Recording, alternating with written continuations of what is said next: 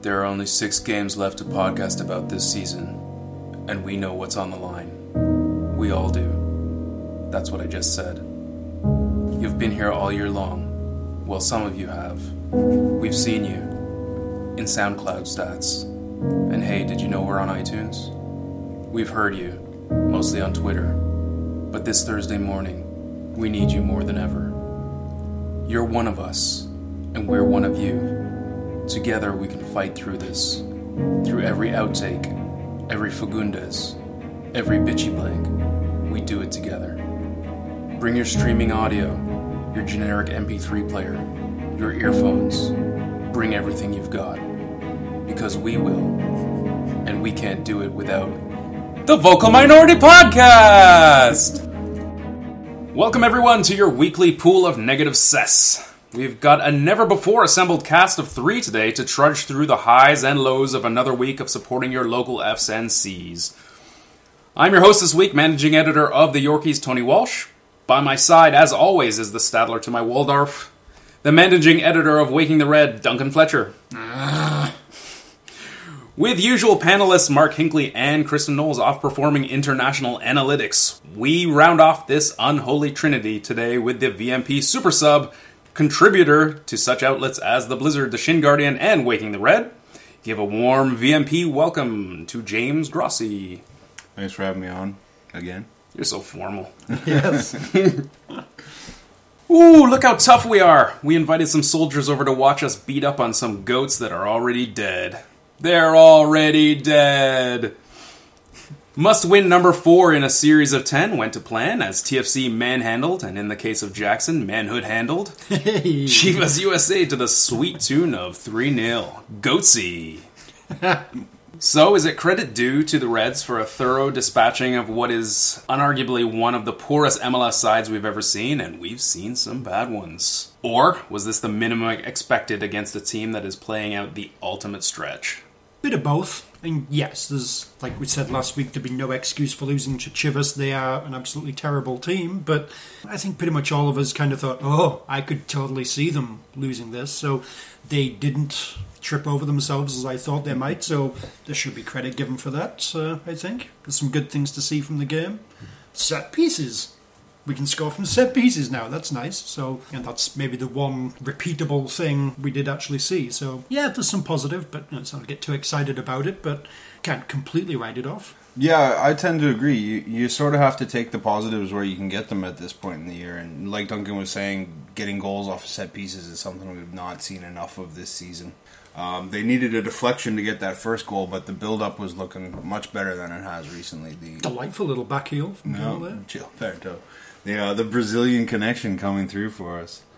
You are the first person to ever call them that, by the way. I might trademark it. You should, before the sun takes it. They were barely threatened at the back, so I think we do have a lot of legitimate concerns about how that back line is going to put up with some pressure that'll be coming in the next few games. But, you got to enjoy it for what it was and move on to the next one.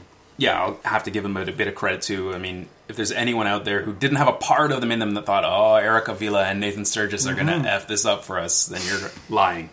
But, yeah, we'd be complaining if they didn't get the 3 points, so you have to take it. It's a professional win. They weren't challenged. As far as where it goes from here, it's 3 points that are good for 6 days, and then that's it. Pretty much. And you said there weren't challenges. Yeah, it's kind of felt like a friendly. Yeah. Said the second half had all the intensity of a friendly game. There were more back heels in 90 minutes than we've seen probably in 3 years. Yes. That's a Brazilian connection for you. They'll do that to you. Those Brazilians. And they're back healing. So, nearly complete dominance, albeit over a club that would struggle in the NASL right now, probably. On the heels of that last-minute fight back against Chicago last week, and now this, are TFC on the cusp of momentum that takes them towards the playoffs? Or what do you think, false dawn that's inevitably going to crumble when we face more competitive clubs? The next 2 games are particularly tricky. Having these Western Conference games coming this late in the season are one of the benefits of the league scheduling such that the cross-conference games are at the beginning of the year is that you get them all out of the way, you can take them or leave them, and then when it's business time, when it's the end of the season, you can focus on beating the people around you. And so to take this little vacation with 3 games in a row against the West is sort of... It can be good in the sense that maybe you're playing with a little bit less pressure, but at the same time, the points are just as crucial as they would be if you were playing somebody in the East. So whether they will man up to that challenge remains to be seen. But I think coming off the back of 2 decent results, if unspectacular, can only be a good thing. Yeah, I mean, I think as well, professional athletes probably don't really think about things too much, and I can see them at least thinking they have momentum. How it will actually translate when they go out against Portland, who knows? So, yes, slightly, I think it could be actual momentum. He said probably shouldn't be considered that, but yeah, it probably is. Right. Well, psychology is a funny thing. In sports, like you say, maybe not the same amount of thought has been given into by the players that we give into it, and looking at the record of the other team. It's just, you went out there and... Hey, we won 3-0. Beat them, yeah.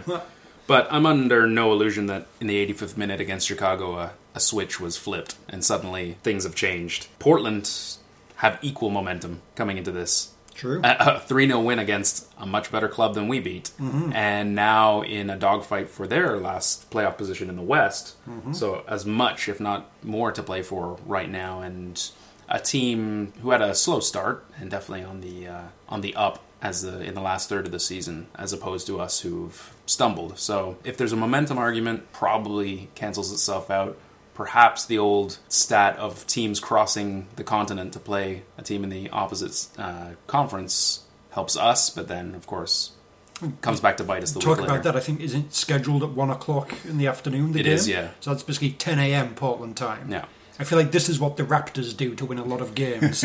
Schedule games at like 12:30 against West Coast teams. Completely mess with their body clock. So. We the Eastern Standard. Yes. Trademarked. Hashtag. Portland also has a midweek game this week to deal with. Right, CCL. And that'll mean that their game on Saturday is their 4th game in 2 weeks, because they played last week in the Champions League as well. So they're a pretty deep team, but they rely on several key players that they need to have on the field to really give their best. So maybe when Toronto comes around, some of those guys get the day off. I'm going to Jackson. I'm gonna mess around. Yeah, I'm going to Jackson. Look out, Jackson Town. Jackson. Mm-hmm. He's the most non-Brazilian Brazilian at Toronto, or maybe anywhere, since Mike Sanders Santos. But arguably was having his best match in TFC Red against Chivas on Sunday. Then he decided he would have a go at punching Nigel Reo-Coker's man bits. With a red card and a likely suspension on the horizon, has Jackson dumbed himself out of being a useful choice this season and into 2015? Maybe. I think from listening to Greg Vanney, he's always talking about being more aggressive and going forwards, and he's got no time for sort of fanciness and calm, cool passing, that sort of thing. It's like, yeah, Jackson sounds perfect for this guy. So I can totally see why he got a game, and it was working really well. And then, yeah, he did this. So we're probably going to be pretty desperate these last few games. There's going to be no room for, well, I'm going to send a message, young man. So I could see him maybe getting some time again in this season, but he may well have punched his way out of a contract for next year, I think.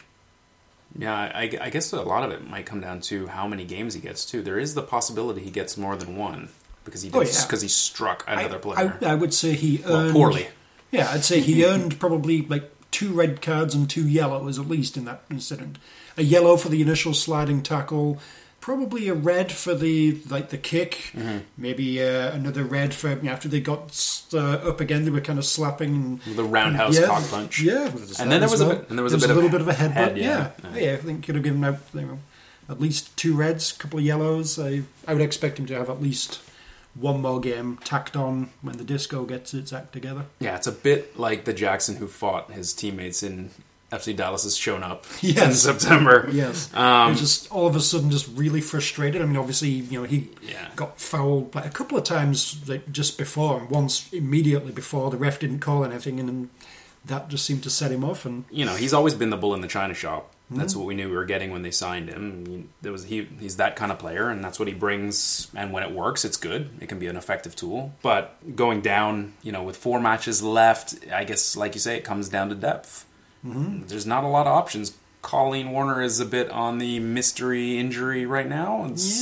Haven't heard a lot about his status. He would be the obvious replacement you would imagine, although not much of a wing threat. Well, maybe you bring Warner in, move Osorio back out to the wing, but Osorio and Bradley look quite good in the middle. But and as far as midfielders go, after that it drops off to Dero, who can't put in 90 minutes, and then Lovitz and Oduro. Well, Lovitz was starting, so I just kind of assume he kind of gets the jobs going through. Back in, and then drops down to Kyle Becker. Yay! So it's the same thing going forward to next season. It, I guess, depends how much movement they are looking to do in the off season. If they're looking to keep their core together, whether he comes back or not.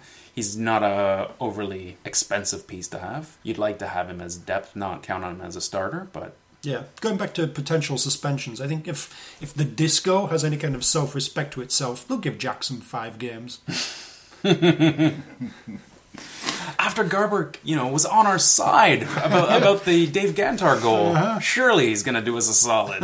Put a call into the Disco. Focusing more on what he can bring to the team when he does come back to this suspension. I really liked what I saw from Jackson and Gilberto working together in this match. I felt like they did have a Brazilian connection, however ridiculous that does sound. And I like it. We're going with it now. Yeah, clearly we should make it better. Yes.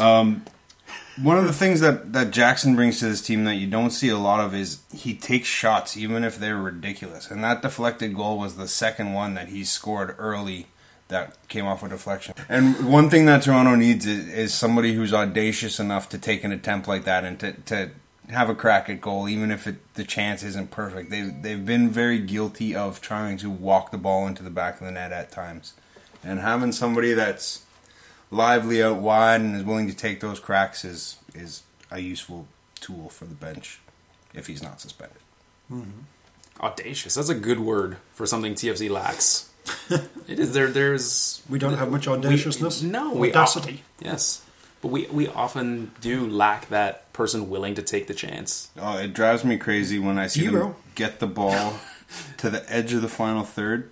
And then they play it backwards. And it's not that there's always a pass forward you can try, and I appreciate the being safe, but sometimes you have to be audacious enough to risk putting that ball forward and see what happens. Yeah, I mean, I've made fun many times of Vanny's, we got to go forward, got to go faster. But, it's in a lot of cases it is valid. I mean, that's probably one of the main things over the years I've kind of yelled out frustratedly is too slow. Yeah. And so there is something to that. Especially in the final third, there's a lot of guys who are always looking for the extra pass.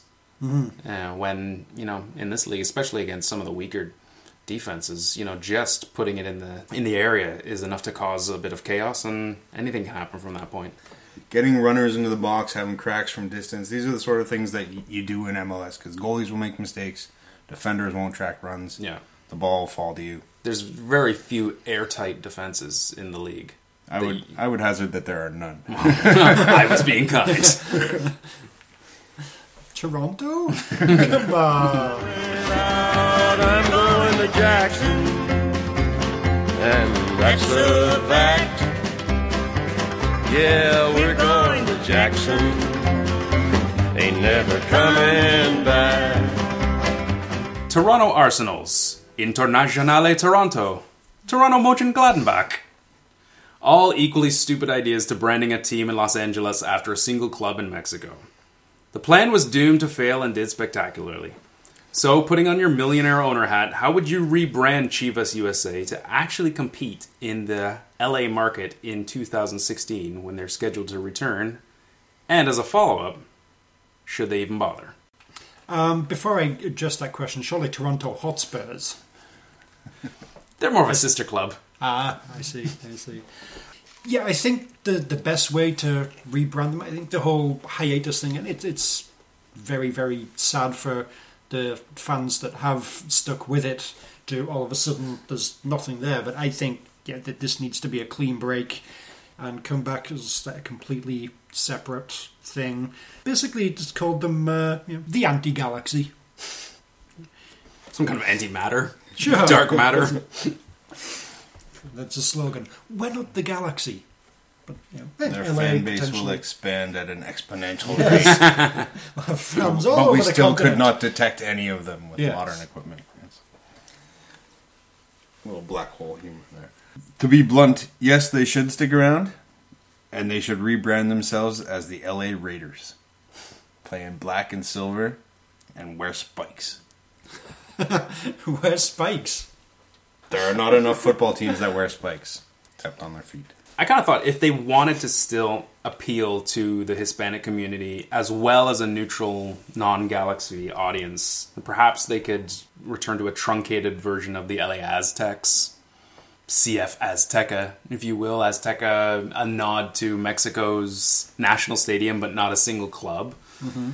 Aztecs, of course, a bit of nostalgia to the NASL days, although LA wasn't one of your tremendous hotbeds of NASL action. For a brief, I think George Best flirted with them for a little while. George Best flirted with everybody. Yes, that's true. That was sort of his thing. Yeah. That and the drinking. He flirted with a few livers. That being said, I actually don't think there's a need for a second LA club. I don't think it's ever really shown that there's a necessity for it. I know it's a big metropolis, but Galaxy seem to be more than enough for them to eat at home. Like, I'm not a huge fan of the relocation thing, so... But, I mean, there's a couple of markets. San Diego is apparently a fantastic market, even though they're more... The San Diego Fuego. Yeah, exactly. Yeah. But they're more interested in Tijuana, in the Xolos. So, yeah. Okay, yeah. So but Sacramento, you look at Sacramento, that's a city that's been doing phenomenal things at the NASL They have level. embraced Preki and Justin Braun. Well, they're already your second favorite club. Absolutely. So they've made it clear they're willing to suffer through the first couple of Exactly. Yeah. I don't know what their ownership / stadium idea is like, but I think exploring that rather than trying to fit the square peg in the circle in LA seems to be a better idea. Although, with all things being equal, MLS has done it before. Dissolve. If there's not a better answer, don't force the issue, is how I feel about it. Fair enough. And one thing I don't think I could see giving it a go again in LA, but yeah, let's not be sharing the Home Depot Center. Just move to a different part of town and have this be a proper sort of east side, west side kind of Colors. color. Yes, nothing could go wrong with this. LA has a Yes. fine history with colors. Is Carson on the east or the west? It's the kind of south- southwestish. southwestish. Yeah. Okay. I think it's far enough out of town that it escapes any sort of inner city troubles. Sure. Yeah. In the end, if there was a better option, sure, go for it. If not, I don't see what the rush is. Going off on a bit of a tangent, though, I sort of wonder if the league could contract a team at this point and not suffer the consequences of it. Like, if you look back at, when was it, 98, 99, when the Florida teams contracted, I think that did the league's image a lot of damage to have to admit defeat in those markets. And if they were to fold Chivas, regardless of the circus that it has been, I think it's a step back and also a huge financial hit that I'm not sure the league is willing to take. So Yeah, that's a good point. The image is a big deal nowadays, especially with that new logo and everything. You wouldn't want to have a big, nothing, where Chivas used to be. That would be insane. Half of nothing. you wouldn't want to have to hack off that tail. What would LA's football scene look like if half of it was blank? Terrible logo. So as we say goodbye in Toronto to Chivas USA for the last time, let's finish this sentence. So long, Chivas. Thanks for the... Coaches! Because we've got a lot of them. Nothing can go wrong with this. Nope. Especially the litigious ones. Yes, yes. Non-disclosure agreements. So long, Chivas. Thanks for the nickname that I've been desperately trying to make catch on that never actually caught on. Los Amerigoats. I do not understand why people were not getting on board with that one. Too little, too late. That's I liked I liked Chivas TBD. It came out with this year, but yeah, the Amerigoats is solid. And I did. So long, Chivas. Thanks for the padding at the bottom of the league's worst run club since 2007 to 2014. You made us feel slightly better. Misery does love company. Yeah. And finally, in the spirit of all things sponsored, Toronto's finest faux British pub once again brings you the Caldwell Arms game in 16 words. Duncan. Yay for 3 goals. Yay for 3 points. Does it mean anything? Nope. So long, Chivas. James, I'm setting the counter now. Thunderstorms, eh?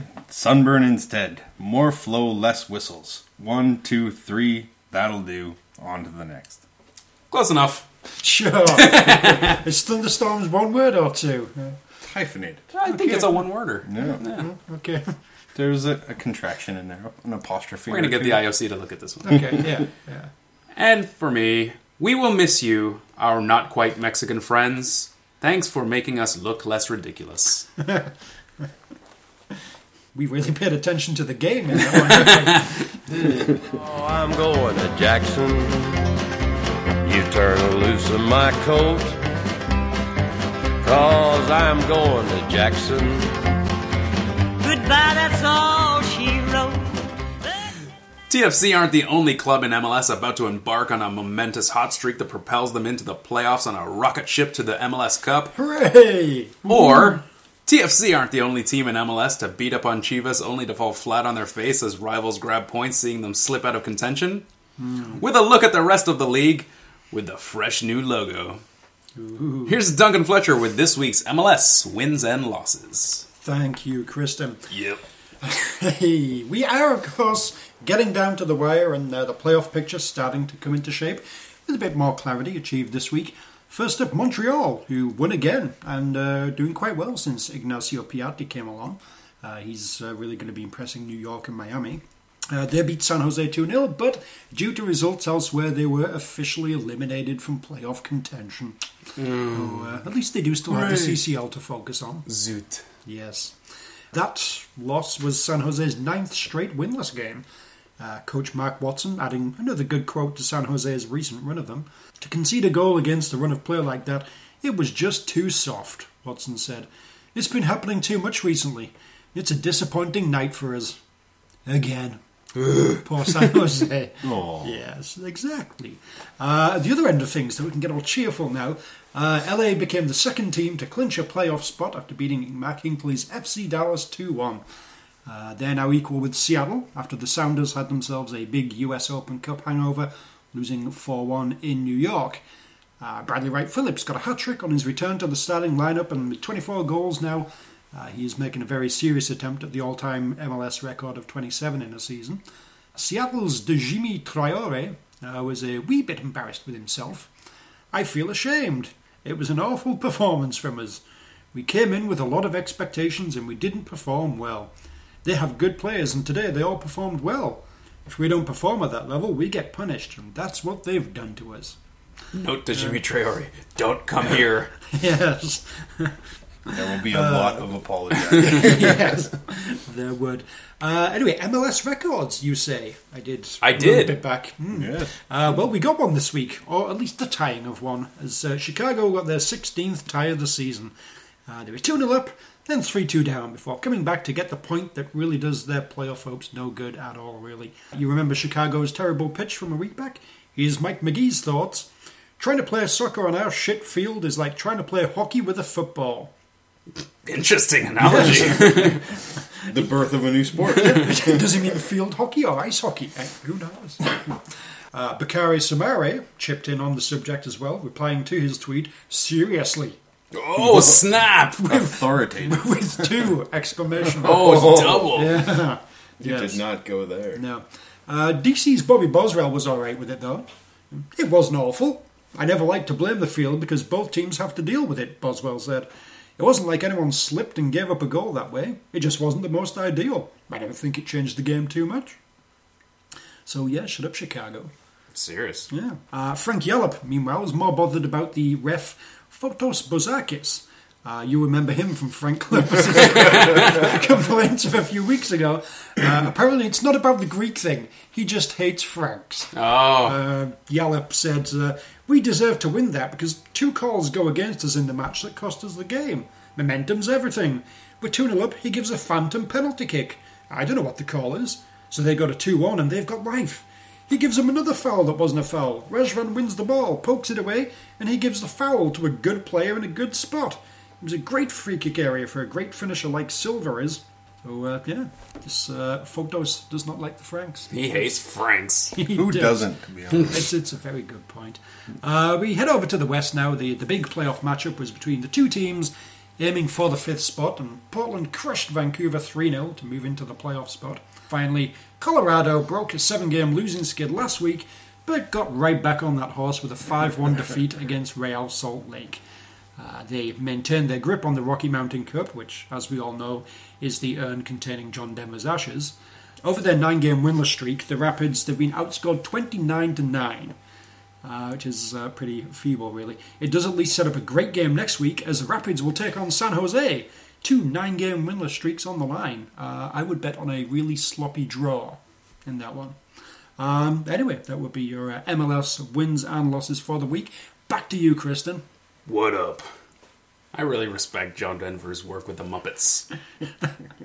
Many of you clearly enjoyed last week's hard-hitting, hard-drinking, journalistic investigation live from Brentford's Griffin Park in London, England by our very own Mark Hinckley.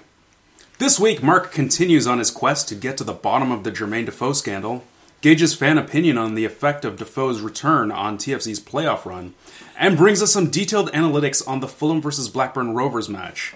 Mark is live at Craven Cottage. Mark, a 1-0 loss to Rovers for the Cottagers in their first match in the post-Felix Magath era. How did Fulham line up under caretaker manager Kit Simons? Was there a noticeable change in tactical philosophy? Also, you spoke to Blackburn's physio after the match. Can you give us more details about the ugly-looking injury to Blackburn's Lee Williamson? Over to you, Mark, in West London. Thanks, Kristen. I'm here at Fulham, Craven Cottage. The home team has gone down 1-0 to Blackburn. Not much else to report. Just before halftime, Fulham had a man sent down after a dangerous tackle. Clearly sending somebody to the hospital. They got stretchered off. I think a broken leg. No news about it yet.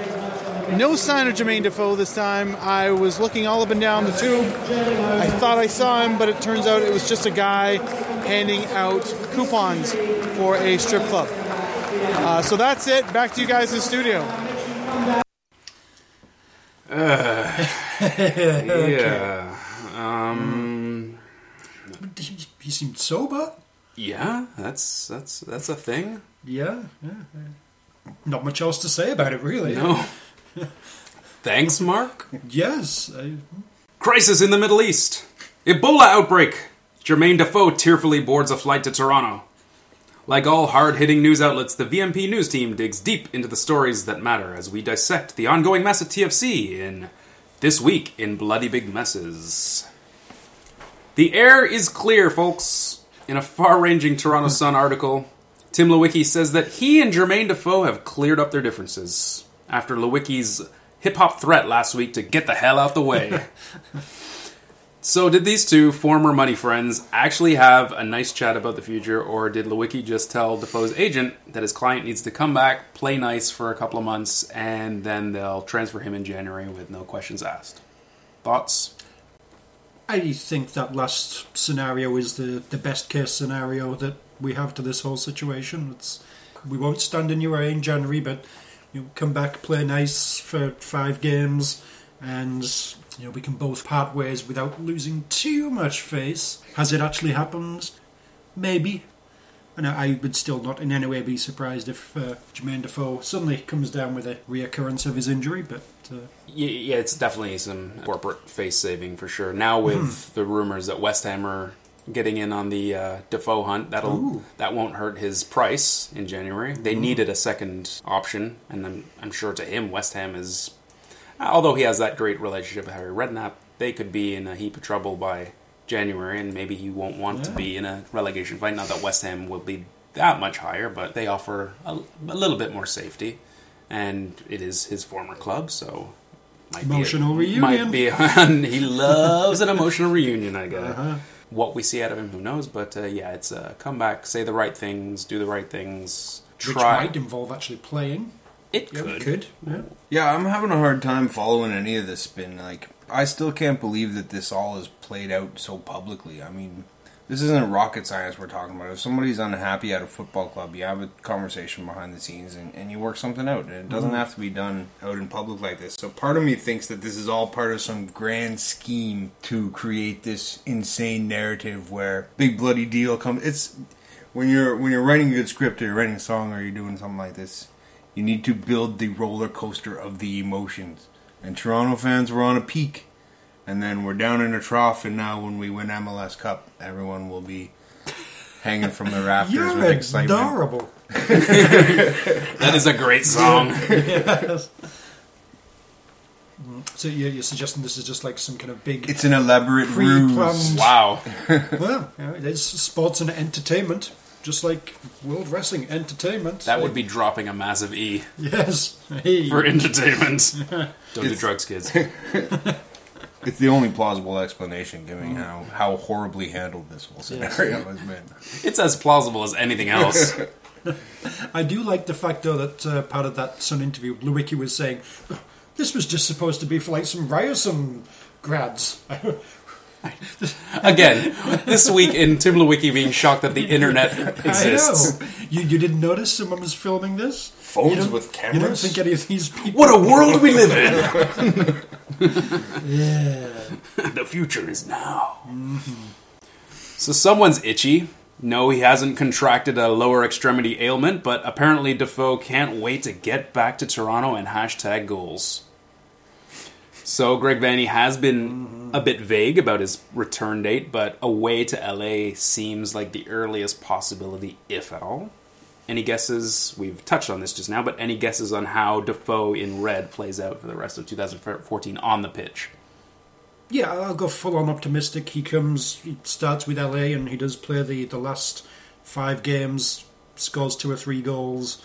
We miss out on the playoffs, but, Jermaine came in and gave a valiant effort, and that's basically kind of shoving every natural instinct I have to the side to say, this might happen. I don't think it will, but I'll guess at that. He will actually play, and then January he's off. Yeah, I tend to concur. He plays, he scores, he leaves, and who cares after that? One thing I would caution about for the remaining matches would be whether he should be playing the whole 90 minutes if he's not that interested.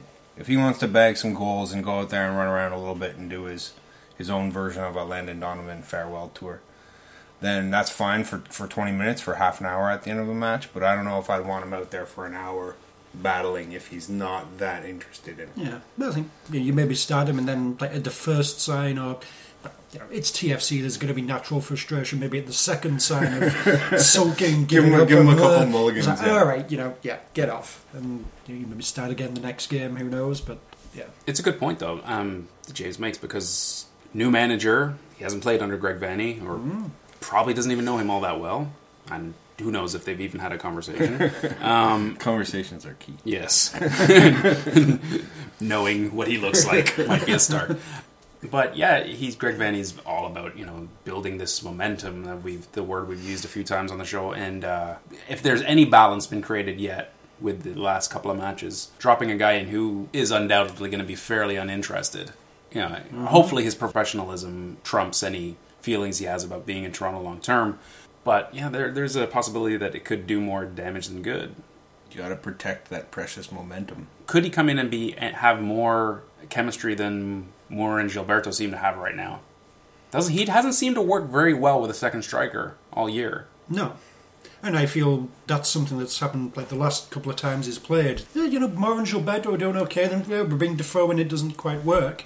The game in Houston, specifically, Defoe came off the bench, and we saw that whole thing in one particular game. He was very kind of frustrated and ineffective that game, and the once or twice he's played since then, he hasn't looked as good as Gilberto and Moore have out there. So, yeah, if at all, I think I see him maybe coming in as a sub against LA, possibly early second half or so. I think there's one side of his return that is a potential PR hiccup for TFC, and that's hypothetically if they don't get any points against Portland and LA, or Portland at least, and he comes in against LA, looks uninterested, Toronto will be in a really bad spot by then, coming back against Houston.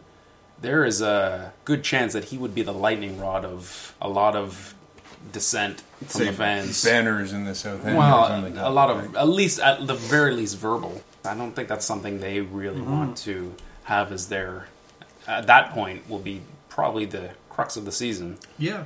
It's kind of a different time of the season, but you think back to 2009 when Beckham was at his most half-arsey, and he came back, and the fans had various banners. They were then singing, "We don't need no David Beckham" and all that sort of thing. And Beckham ended the game by going over and basically calling out the fans. One of them jumped down, and it was all a big fiasco. Could we have that kind of moment? We can hope. That'd be interesting. That is a roller coaster ruse I want to ride on. Yes. It's written in the stars. That's a good song, too. One of the biggest Lewicki leaks, and that's mine, Toronto Sun. I TM'd that at least a year ago. One of the biggest Lewicki leaks during Big Tim's bombastic tenure was his calling out of TFC's dressing room as a bunch of ne'er-do-well losers, only saved by the two shining lights of Greg Vanney and Michael Bradley. Lewicki has now, as part of this article, backtracked fairly deeply by admitting there were other winners too, like D-Row and stuff. Yeah.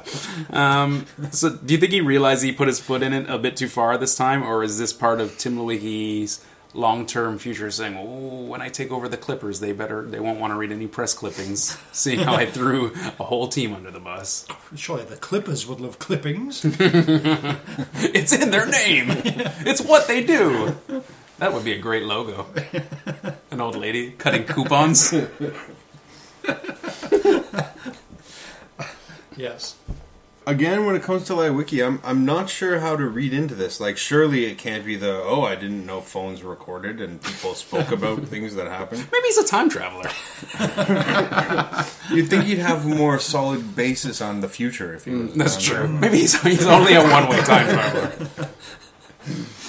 Possibly. Possibly. Maybe he was just showing a challenge to the team. Maybe he wanted guys to step up and he thought they would respond to it. Or maybe it really was how he genuinely felt, and it's maybe a window into how much dislike there actually is within that front office. I think everyone has looked at the statements as if he was referring to the players. I think there was a fair chunk of it that was aimed at the organization of MLSE and their general structure and their general concern with the bottom line as opposed to filling up a trophy cabinet. So there's a lot of ways you can look at it, but I don't believe for a second he forgot that phones could record. I like that last way of looking at it, as the organization, because that makes me like him a bit. It's a He's party just show. like us! If anything he said in the last, since he came to Toronto, that would be the most valid thing, calling out that organization as one. And it would be very efficient to get 3 shots in with one statement. It's true. Multitasking. MBAs. Yes. So as Lewicki bleated continuously in the Sun, he decided to mention that the Argos, shock of shocks, are indeed part of the BMO Field expansion plan. But I thought we'd won. No, apparently not. Oh. There apparently there's some kind of blood bond between MLSE and the province and the city, where poor MLSE, who desperately don't want the revenue from those Argos games, are being forced to house the CFL team at some time. So with the construction equipment on the ground now at BMO, do we still have confidence that a Lewicki-free MLSE will manage to operate an MLS ground that doesn't look like Giant Stadium used to? No. It'll look smaller than it. Yes, a smaller version. Yes. I think the Argos will end up being treated equally, and that's probably going to mean the odd logo here or there, and if that doesn't fade out in time, well, that's not that important. Yeah, I have no faith that without Lewicki, the MLSE board will try and keep the Argos down. None. Yeah, I think we'll know a lot more when we see what color these new seats that they're bringing in are. I always thought gray would be the teller. Perhaps a white. Yeah. Something a little neutral. Yeah. To wash out a bit of the red storm that the place currently is. The Argos will probably be there. I think it's stupid, but I mean, what can you do? Resigned. Yeah. Since they're not in the picture officially till Phase 2, which is 2016, a lot of this is going to be glossed over and not picked up by your average fan, so everything's going to look hunky-dory. The architectural diagrams should be out by the time this goes to air. Yes. And I'm sure they will look fabulous. The pitch is going to look pristine, and it's going to look like a soccer football paradise. But I'm with you. I give it a month into the Argos' first season there. They'll try at first. There'll be a lot of scrubbing going on the pitch, and a lot of taking down Argos posters and putting up TFC posters, but the novelty of that will wear off pretty damn quick, whether through cost or just apathy. Yep. In the long term, it'll be hard for it to not look like the Argos Stadium, primarily just because of the effect that sport has on a facility. It will, I think, end up looking like TFC or the secondary. Yeah, hopefully not, but Yeah. that would not surprise me at all. But now for further details from after the blueprints were released, it's time to bring back Vocal Minority Podcast's patented Future Past time machine. He's in our future, he's in your past. Here's Duncan Fletcher with more news from Tuesday. Thanks, Kristen. There wasn't a lot of new info revealed today, though the extent of just how hard they're going after the corporate entertainment tax write-off dollar is a little astonishing, including the Tunnel Club. Located at field level, just steps away from Toronto FC's locker room and an arm's length distance from both teams, the Tunnel Club provides a unique experience to watch the players take the pitch that's unmatched across MLS. Yes, that's right, a perp walk past the suits on the way to and from the pitch, which will be delightful for them, I'm sure. The roof looks fancy, but it isn't actually a roof, it's a canopy. And in the south stand, it's going to be miles above you with nothing to keep the wind out, so pretty much pointless. The north stand, meanwhile, will be fully demolished to make way for the Argos, replaced with a patio and portable suites for the TFC games. That's right, if you had any tiny hope that the Argos aren't coming, throw it away because they very much are. Mark Grimes, chair of the Exhibition Place Board of Governors, couldn't contain his glee at finally getting the Argos to their rightful home, as he called it. He also thanked the wardrobe department of Boardwalk Empire for dressing him for the occasion. That's about it, really. Back to you, Kristen. What up? Final bit of odd news today in the Toronto Star. A report that BMO, the bank, not the stadium, will no longer be the TFC shirt sponsor as of 2015, and MLSE is currently seeking a new main kit sponsor. So, best guess who it could be, and maybe a best answer on who it should be. I don't really have a good guess as this is what I think will actually happen. I think any you have is more what it should be. And there's two options there. One is just nobody, just Oh, you're talking crazy. at least just for one season. I think in the article it actually did actually said it's not even possible. No sponsor isn't even an option. Yeah. But it really should be. Just do it for one season. Have a third kit with no sponsor, just once. That's all I ask. You have more chance of a third kit with a third sponsor. Well, yes, I think we're more likely to go the full Everyone's NASCAR dying for that and suckle sponsor off on the lawyers. front, couple of sponsors on the back, and all that sort of thing. Who it should be? I think tell us. If it's got Bell and Rogers, ooh, which one gets to be the shirt partner? None of them. Let's go with Tellers. I think that would be fun. Yeah, my serious answer is Rogers, sticking it to TSN, who's taken all the soccer rights away from Rogers. My more enjoyable sponsors would either be Chico's Bail Bonds, circa 1974, Let them play. or it depends, because apparently they're hip now, That's true. Have you seen the guy riding the horse? and you may as well be protected with all the pants crapping that's going on at Yes. BMO Field. So there's a general feeling, I think, in the article and amongst business analysts who would see one of the existing secondary sponsors like a Kia Motors or Rogers step up. Tim Hortons a possibility. With their Burger King association, I'd like the old Getafe thing where they pull the Yes. shirt up and the Burger King faces underneath. That I can get behind. We can all get behind that. I could potentially buy one of those. Maybe some kind of roll up the rim kit. Yeah. You lose. Try again. Next season. That's a new club motto territory. As far as who it should be, there's a company apparently interested out of Indiana called IRD. This is a real company. Yes, the International Revolving Door Company. Synergy. Supplier Synergy. to revolving doors to some of the greatest hotels in the USA. I think it would be a great fit. That would work very well, yes. If they could get some kind of 3D. Remember those old stickers where you moved them? And that would be awesome. It looks like the door's revolving. Yeah. Just take the numbers off the back, since we don't need to identify any of the players anymore, because Yeah. they're just going to be gone next week anyway. Or make it like those birthday cards where you spun the wheel to change the number. All right. Sweet. All right. Bitchy blanks. Hey everybody, it's Bitchy Blanks! You son of a bitch.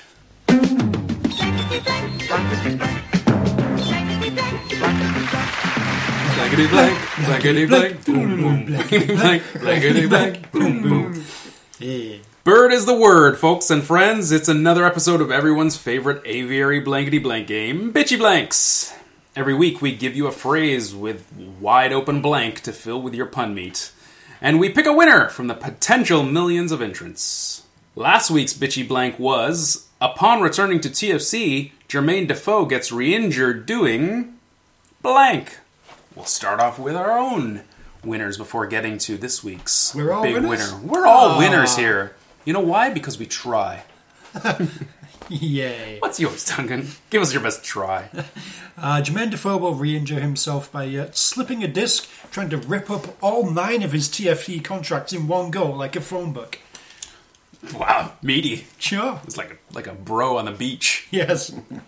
Jermaine Defoe will injure himself by violently showing his appreciation towards the fans in the South End with the Judas banner, thereby injuring himself in the course of said celebration, like a football kicker from several years ago.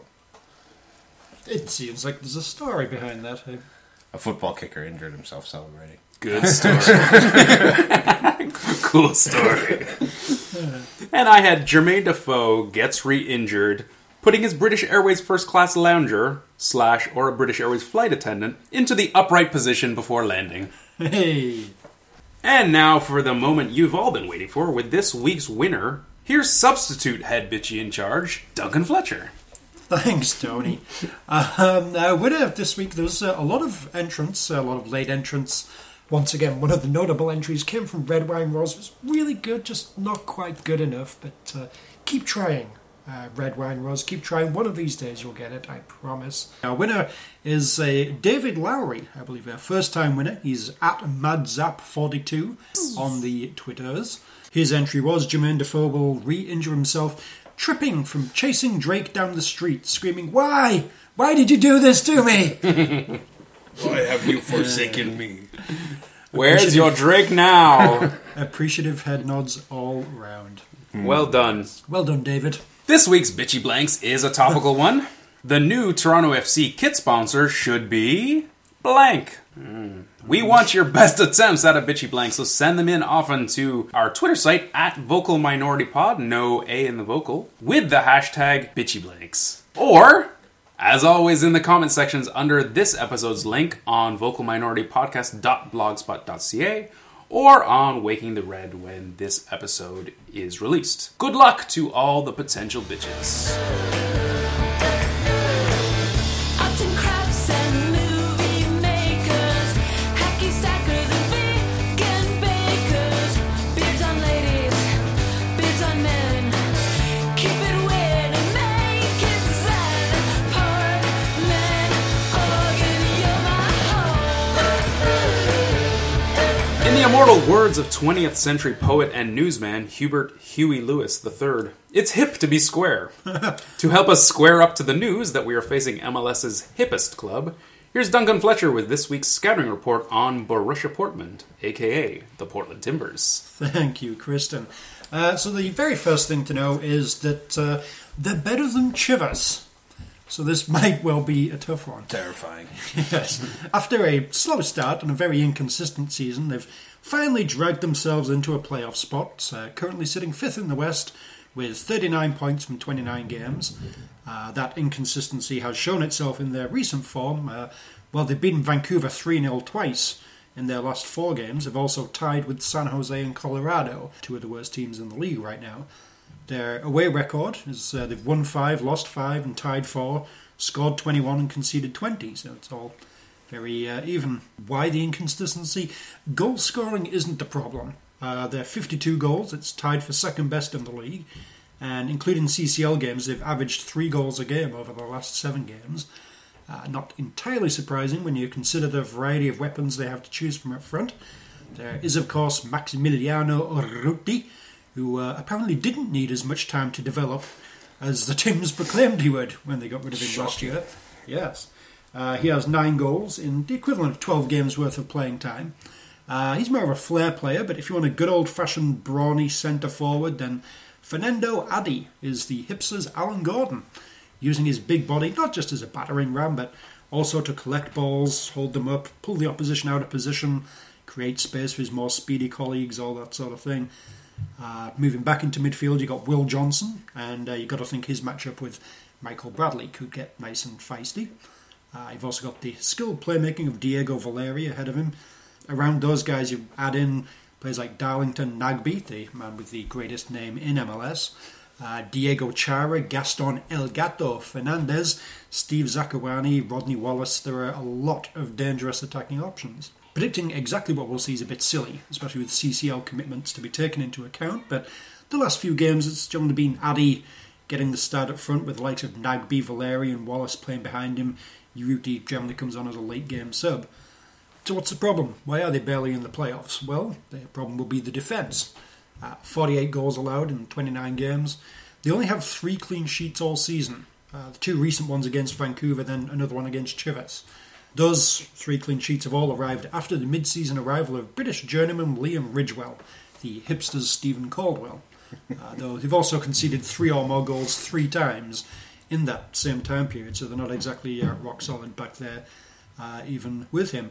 So, yeah, it's difficult to say exactly what to get. I would predict a high-scoring draw, 2-2 at the least, maybe 3-3, something like that. There'll be goals in this one. Back to you, Kristen. Thanks. So despite staying in the hunt after grabbing the 3 points on Sunday, is it safe to say that this is must-win match number 5? Yes. Yeah, absolutely. I mean, we've got to win our home games. That would take us to, I think, 46 points. Then we might still need a point or 2 from the away games. Any of these games we don't get the full 3 points, then we're going to have to win one of our remaining very tough away games. So, yes, very much a must-win.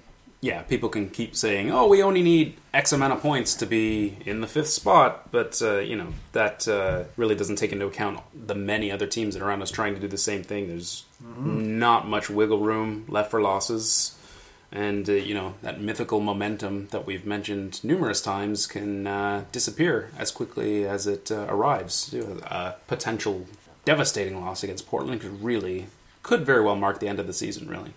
Generally, I like to be contrarian, but until Toronto has that X beside their name that says they've clinched a playoff spot, they basically need to win out. They've put themselves in this position with results over the past 2 months where you can't be banking on the game in hand, you can't be banking on who you're playing next week. You got to win now or face the potential of a snowy golf season. So, TFC against Chivas were allowed some freedom in play because of the bad state of affairs that is Chivas USA.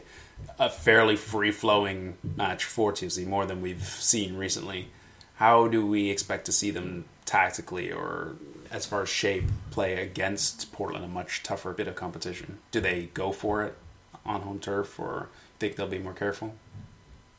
I think Toronto's sort of in a position where they have to go for it. They have to look to get forward. Now, the rub will be that Portland, with their 2-man shield of Will Johnson and Diego Chara, will clog up that center of the pitch, which means Toronto will try and go wide, and we all know how successful or not that can be at times.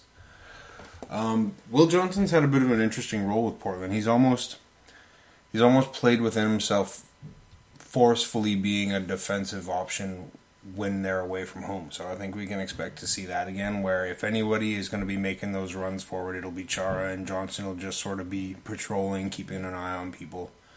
Portland will look at this as a chance to get points as well, so there is the possibility that they will come out swinging and Toronto can hit them. But I think the pattern we've seen develop this year is that the road teams come and sit and wait for Toronto to make a mistake.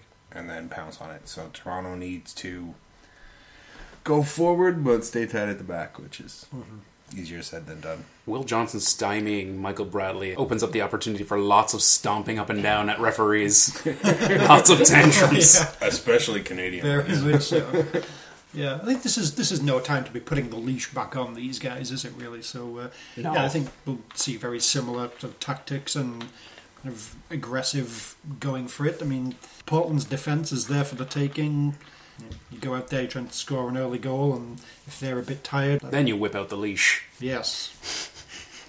And dare it be said, now that we've seen some set piece goals from Toronto, they're clearly going to keep adding more. Yes. Now that they've figured that out. Yes. And back heels. Lots and lots of back The heels. question is, have we wasted our free kick? Everyone's going to be watching this. Portland's going to be ready for it now. 2 training ground moves in the same game, and They know our move! Wait, nobody has seen the combined corner kick / back heel yet. That one is in the pantry for later. The back heeled corner kick of slight variation on. I'm laughing at my own jokes. That's what we do. Yes. Because who else would? Yeah. Portland Timbers are indeed the official club of hipsters this side of Dortmund.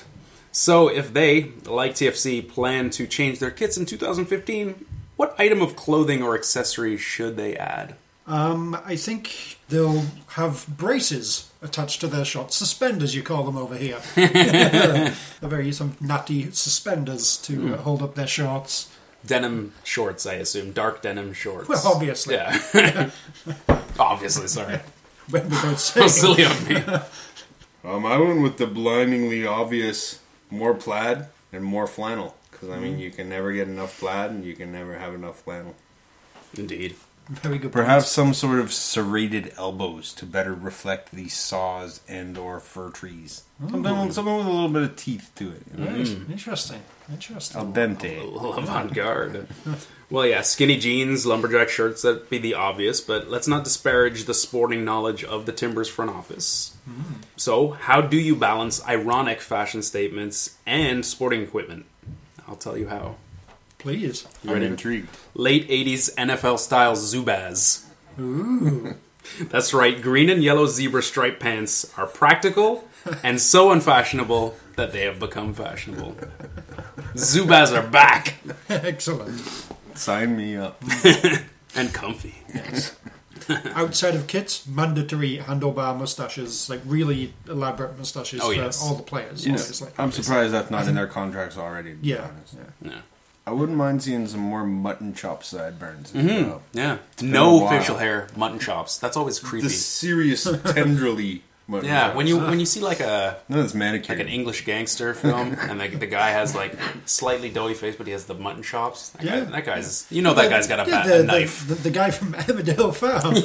Yes. That's the gangster program I was thinking of. Not the original Get Carter. I was thinking of Emmerdale. Carter's a Mr. Wilkes. fantastic. Nay, Mr. Wilkes. Amos, I want to say his name was. I could be wrong. Well, that's creepy in itself. So, we mentioned before, former not quite as bloody medium deal Maxi Urruti is coming back to town with the Timbers, and he's one of a number of young Reds who were dispatched before being allowed to develop here, but has come into his own. Didn't have time for any of them. No, why would Who you? can spare We were 6 too months? busy being successful. If you could go back and grab one of our young guys who we dispatched and have him back on TFC, which one would you go back and bring back? I miss Chad Barrett. Would you consider him one of our young guns? I know, we know you miss Chad Barrett. It's plainly obvious. I mean, the thing is, we actually put in the time to develop him. All the way through the 2009 season, he was good, but not really scoring. Then he blossomed in 2010, and then that's when we got rid of him. Come back, Chad. I completely thought that we would have the same answer of João Plata. But I forgot about the ridiculous man love between Chad Barrett and our very own Duncan Fletcher. So, yeah, Joao Plata. I like to think it's a mutual thing. Yeah. Fire up the coal-powered, Yes. backwards-only time machine and bring the wee man back to Well, Toronto. good news. Joao Plata was mine. Yeah. And not because of his tremendous goal tally this year, but it's because he was ours. They plucked him from the bottom of the draft. Nobody really wanted him. He was a bit of a freak show. yeah. Oh, look at him, he's tiny. We'll have that. That'll be a laugh. He looked good, but we have to know. Nobody expected him even to come out of training camp, and then he was here. And how fun would him and Gilberto striking duo be? Oh, The dancing Oh, yes. alone would be spectacular. Exactly. It would be like him and Mike Santos, except good. it'd be That's score one. Captain Mike on Santos. Yeah, Sorry. and just score one goal. Then, hey, well, we got 5 minutes here. Let's Yeah. see what we do. I don't think anyone would have said, "Oh yeah, there's future 15 goal scorer Joao Plata," but Future best player on Salt Lake. yeah, Joao Plata. good on So good on him. somebody I mean, said. Half the team said that in their So- both matches. Yeah. he left here 2 years ago. Before the 2013. Yeah, Yeah, and he so- was here for Mariner, and Yes. then that's when it all went wrong. And Yes, yes, it did. In more ways than one. yes, And so, and so you look at that. He went to RSL probably at the low ebb of his MLS power. Yes. I think most people probably expected him to peter out, but it shows what many were predicting he wouldn't last the season. Yeah. It's a one-trick pony And that the he- league has found out. 1 in 6, I believe, was mentioned in reference. Yes, Yes. Now he's more of a 5 in 6, and that would Yes. be 5 goals per 6. Yet somehow Reggie Lamb managed to last another year and a half. Yeah, And before we close off our look at Portland, at least, Timber Joey. He's a mainstay at Timbers matches, doing his thing behind their goal every time a goal is scored. If TFC could have someone behind goal, who would it be and what would they perform? I didn't go with something as consistent as Timber Joey, but I went in the same theme. I think what Toronto needs to do to exercise some of those demons from the past is bring back one of those favorites from days gone by. Your Nick Soulsmas, your Reggie Lambs. Stand them behind the net and pour onto them the sins of the club. And then banish them You're talking forever. about crucifying them. No, I'm talking about straight up old school scapegoating them, where a halftime Tarring and feathering. that is one potential option. Barabbas! Soulsma! Put them in stocks and throw rotten fruit at them. That is another possibility. Excellent. I like this. And heap all of our sins upon them, and then banish them, never to be seen at these shores again. Every game a different player. Wow. It'll take us at least a couple decades to get through all that. Very medieval. That's what I was going for. Yeah, it's good. I went a little more jokey with mine. I think they have some kind of stereotypical bank robber guy, like a guy in like a Hamburglar uniform, essentially. And there's like a safe behind the goal, and so every time we score, he kind of creeps up to it very exaggeratedly and steals some money, puts it into a bag with a little dollar sign on there, and then presents that bag of cash to the player that scored the goal. So an extra incentive for the players as well. And Mine is alarmingly close, okay, but more from the ownership perspective. oh yeah. I named my guy Currency Charles. Timber Joey, Currency Charles, a rotund, top-hatted Bay Street banker who peels off a $100 bill from a gigantic wad of bills, feigns giving it to a fan, and then lights it and uses it to ignite a cigar, puffing away As the hopes and as dreams. the hopes and dreams of the fans in front of him equally go up in smoke. Currency Charles, everyone. Let's hear it for him. Available now in plush dolls. Oh, yes, of course. So that's another successful must-win episode of the Vocal Minority Podcast wrapped up. Be sure to join us next week when we ironically look back at the Portland match, gaze into a galaxy not too far away, and no doubt scratch our heads over Jermaine Defoe's inevitable pre-written comments for the local media. A big thanks from our panel on Twitter at Grossi, our super sub indeed, James Grossi. It was a pleasure. And as seen on Duncan D. Fletcher on Twitter, he was, as always, Duncan Fletcher. Hello. And for me, Tony Walsh, at the Yorkies 1812, all that's left to say is get used to it, Toronto.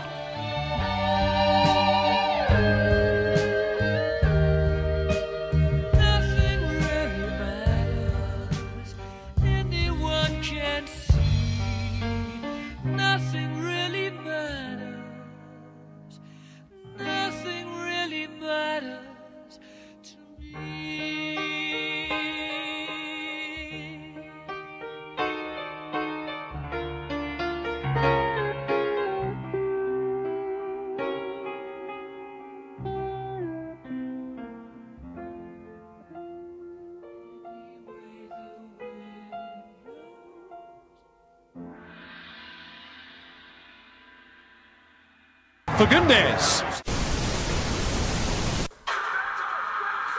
Been there all year long. I've seen you. I've heard you. I've been outside your window. I'm watching you. I know if you've been naughty. I know if you've been nice. We're one of you. You Together. better be there on Saturday. Your wife has a mole on her left thigh. Every The whistle. postman rings twice. Bring your scarves, your banners, your flags. If we had more resources, you could really go to town on this. Like, I'm reading some Dr. Seuss. I do not like green eggs and ham. I do not like them. But yeah, that's the preposterousness we got out of mock here. I know there's a guy in Wimbledon who's arguing with FIFA 15 that he's the strongest player in the world. He's arguing with them. Yeah. Because apparently he used to be rated the strongest, and then they rated somebody else. He's like, no, and he challenged the other guy to come for a lifting competition. I sent a spin-off. Yeah. Downloadable content for a video game. Yeah. I did 17. I can You just shouldn't have cancel told one us. Could have let a listener catch it. Dear sirs, now. Your last episode. if there's one thing I expect from your show, it's for the call 16 words to have 16 words. That is I wish we got standard. I wish we got mail like that. Very nice. Thanks. That was spectacular. That's how he's a hard dude to do. He's lifeless. For such a firebrand.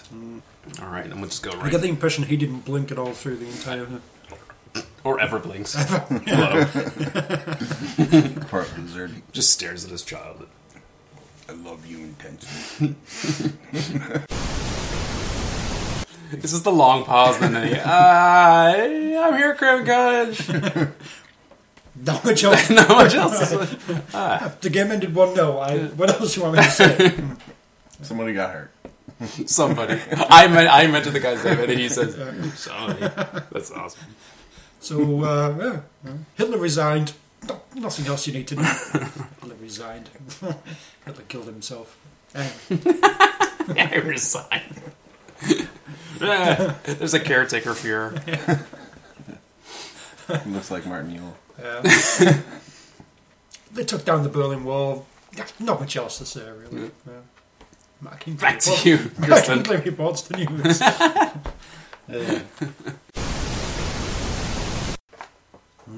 You guys should really come up with a P.O. box. It's a mailer. The Klondike 5. This is on a postcard, too. We collect them 2 months later. Oh, this one was particularly good. Oh, if only it would have. You should have put Rush Mail in this. You didn't write Airmail in. We have a fan in Vladivostok. I'll jump in with you and we'll have like a conversation. Yeah, jump in here or there if anything Sounds good. sounds horribly wrong. Actually, I would like to You are correct it. wrong, sir. I challenge you. I demand satisfaction. We basically beat up a blind, arthritic, three-legged, toothless goat with a muzzle. That doesn't mean... Los Americans. Yeah, I think I could win that fight. That doesn't mean I'm ready to go out there and start punching polar bears. I don't know, that Alpha United poses quite a They threat. do sound tough. They're no Robin Hood. From A to Z. I would like to hope their nickname is the Dogs.